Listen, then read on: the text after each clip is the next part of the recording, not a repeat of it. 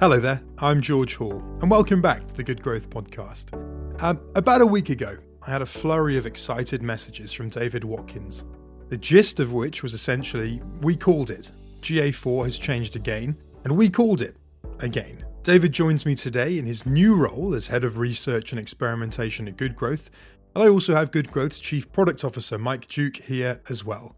So, David, keen to pass over to you first. I mean, every time we get together, it seems that something has happened with GA4, something has changed. What is it this week? So a couple of years ago now, obviously, Google started their journey towards their next generation of analytics being GA4. So the fourth generation of their analytics platform.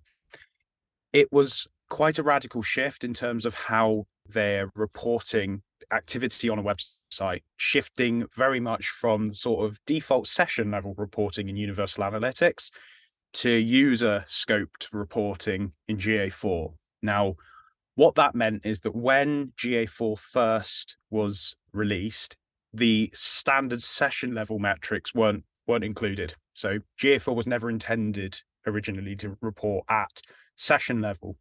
So sessions didn't exist. Bounce rate didn't exist. Those kind of session level metrics were not included. What we've seen is in late 2021, sessions returned back to GA4. And we've been seeing over time, they're moving more towards that kind of session level reporting. So session scoped segmentation has come back into the exploration reports, etc. And one of the things that has come back in the last few weeks is bounce rate. Bounce rate in GA4 has been reported in a way that is slightly different to what it would be in Universal Analytics, whereby in GA4, a user, when they come to the site and have a session, can have an engaged session, which means they have basically done something. They've done something outside of their original page view. The bounce rate metric that has returned is effectively the inverse of that. So an unengaged user is now what is being reported and is being packaged up as bounce rate.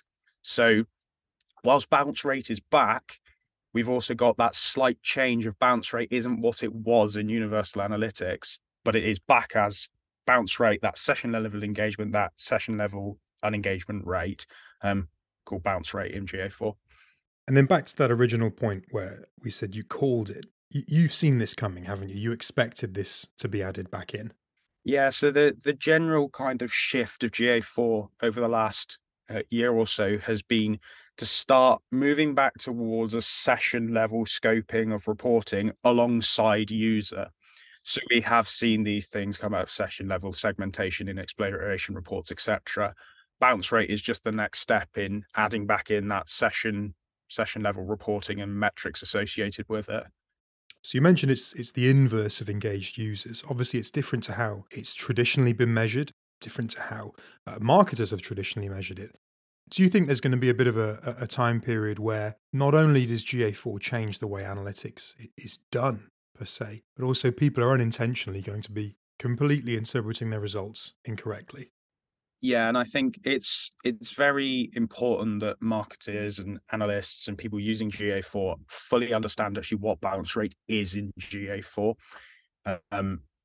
With it being defined as an unengaged user and the rate of which users are unengaged, in GA4 you can change what the definition of an engaged user is. So not only have we got the point where a metric is not necessarily what it was originally in UA, you've also got something that could change industry by industry, company by company, because it depends how you define your engaged users. And then, Mike, keen to throw over to you here. What are the implications of something like this to marketers, to CMOs, to data teams? What's the knock-on effect of something like this? The knock-on effect is, as with everything in GA4, it is never quite as clear-cut as it seems. So returning the bounce rate metric looks good. It's a key metric. Marketers use it all the time. It's used in A/B testing, user experience and design. It's a pretty frequently utilized metric, as much as it may not be a perfect one. The removal of it in GA4 obviously disrupts that activity quite significantly. Bringing it back in initially seems good because you're excellent. I can continue reporting bounce rate. But as with everything in GA4, it isn't what you think it is. And because it's defined in a different way, your understanding of your effectiveness is going to shift. So what happens if your bounce rate suddenly goes from 10% to 20%? Because it's not looking at page views and interaction events anymore. It's looking at unengaged sessions, and they're defined differently. So it has operational and strategic challenges. How do you understand your performance when the metrics you use to understand it either aren't quite what you think they are, or what they actually are is changing? And another example, again, picking on GA4, is traffic volume. How do you actually measure traffic volume? Typically, you would use either users or sessions. How many people have come to your website, or how many cookies rather, and then how many interactions they've had. Now, in GA4, at our last count, how many metrics for users were there, David? About 3 or 4. There's about 3 or 4 different ways of defining a person, which is just total users, now you've got engaged users, etc. So how do you actually measure traffic volume when you don't have the metrics necessary to do it? And then if those metrics are defined in a different way, your understanding and your reporting is going to change. Now, it feels that it would sort of be naive not to talk timings. We've got 5 months almost spot on until the sunset of UA for free users. This is a big change to be implementing, just 5 months out. We know that GA4 isn't something that can be done overnight. It's not something that can be done in a couple of weeks. It needs time. It needs effort and concentration and collaboration from different teams. Do you think there's a worry that there is more to come and more changes that could be coming in? Or do you get the feeling that Google will say, hands off now, this is us done for the time being? More changes are coming, in short. You say that with a lot of confidence in your voice, so I'm quite keen to know what specifically you think those changes might be. So it hasn't happened yet, and I genuinely thought it would happen sooner. Segmentation will return. The way you interrogate data using universal analytics is all through segmentation. It's basically delivered through the API, either using sort of BI tools like Tableau, Power BI, Looker Studio, or third-party software connections like Supermetrics. You pull the data out through the API and you can process it. That API allows you to apply segmentation into your reporting. So you can segment for users who've landed on the homepage via organic search on a mobile device. And you can look at the commercial metrics for those users versus other users. And it's incredibly powerful. GA4 doesn't allow you to do that. The API doesn't allow you to use segmentation, and you can't apply segmentation within the quote unquote standard reports in GA4. What that means is you can't leverage the platform as effectively as you could UA, Universal Analytics. Now, GA4 does have segmentation functionality, but it's held within the customization reports, the Explorer reports.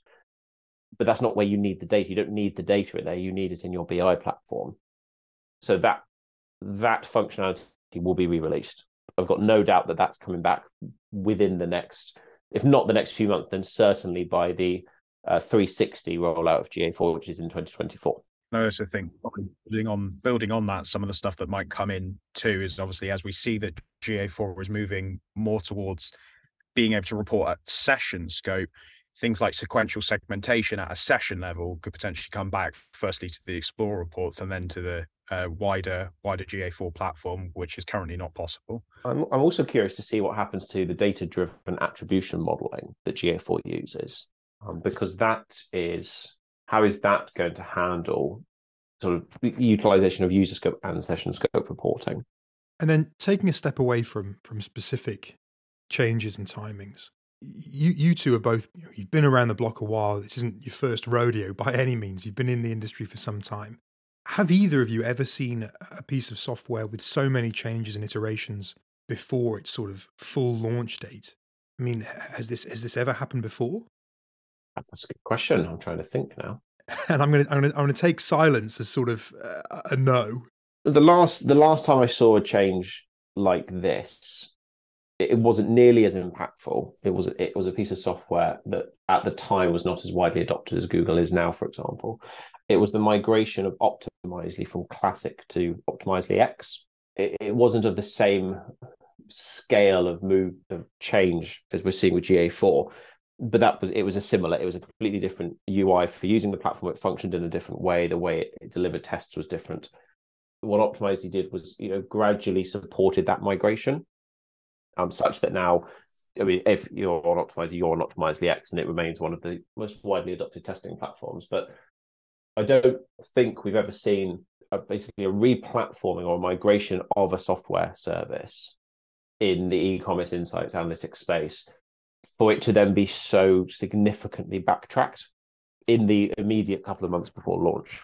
The other one that will come back is customization of channel groupings, because they are currently fixed. David, you agree on that one? Yeah, definitely.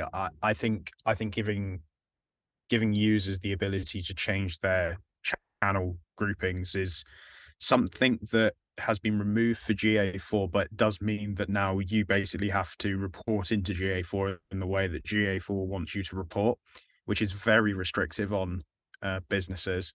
So yeah, I agree with Mike there that customizable channel groupings will return. Well, we've talked bounce rate, we've talked timings and what might happen with the future, and we've tried to think of something that was similar in terms of scale with this many backtracks and changes, but it seems almost impossible, which shows just how behemoths this whole GA4 migration task is and will continue to be. As always, we may have left you with answers, we may have left you with questions, or a good mixture of both. Either way, it would be great to hear from you. We are Good Growth, the e-commerce consultants who turn digital failure into commercial success. You can email us at inquiries@goodgrowth.co.uk or have a look at our website, which is goodgrowth.co.uk. You've been listening to the Good Growth podcast. Thanks very much for listening. And Mike, David, thank you very much for your time today. Thank you.